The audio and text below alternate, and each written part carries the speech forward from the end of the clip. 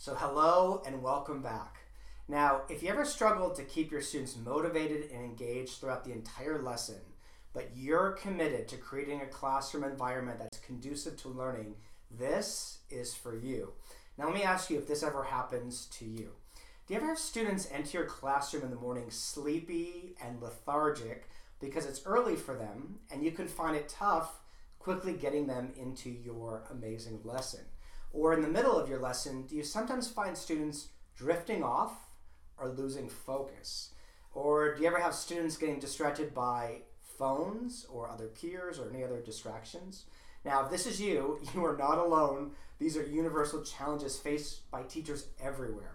So here's a strategy you can use that's going to help you keep your students engaged and limit distractions. And it's simply this: add movement into your lesson. Yes, movement.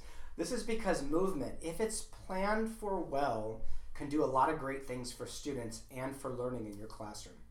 Now, movement helps oxygenate the brain, which helps students stay focused and awake. It can help keep students interested in your lesson. Movement can minimize distractions and support students being fully engaged throughout the lesson.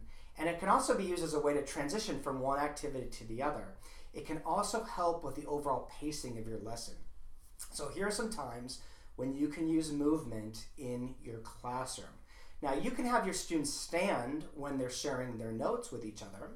You can have students conduct what I call walk and talk, where students walk side by side with a partner while discussing main ideas or questions that you've come up with. You can get them to vote for an idea by moving to a certain part of the room, or you can have them move and stand in a circle to close your class session. Now, the secret to success of using movement is planning. When you're planning your lessons, look for opportunities where you can intentionally put movement into the lesson. Now, of course, inclusion is a key. So if you have students who have any mobility challenges, your students can move to that person or sit with that person as needed. With small modifications, we can make movement work for everyone in our class. So my question for you is this: Do you use movement in your classroom? If you've worked with Unleashed Learning, I know you do, so we'd love to hear from you. If you use it, what's the positive outcomes that you've seen in your classroom as a result of using movement? So drop your comments in the comment section below. Make sure to get our free ebook, The Ultimate Classroom Setup Guide, while you're there. If you want to use movement successfully, the way the classroom is set up is really essential, and our ebook, our free ebook, is going to show you how to do that.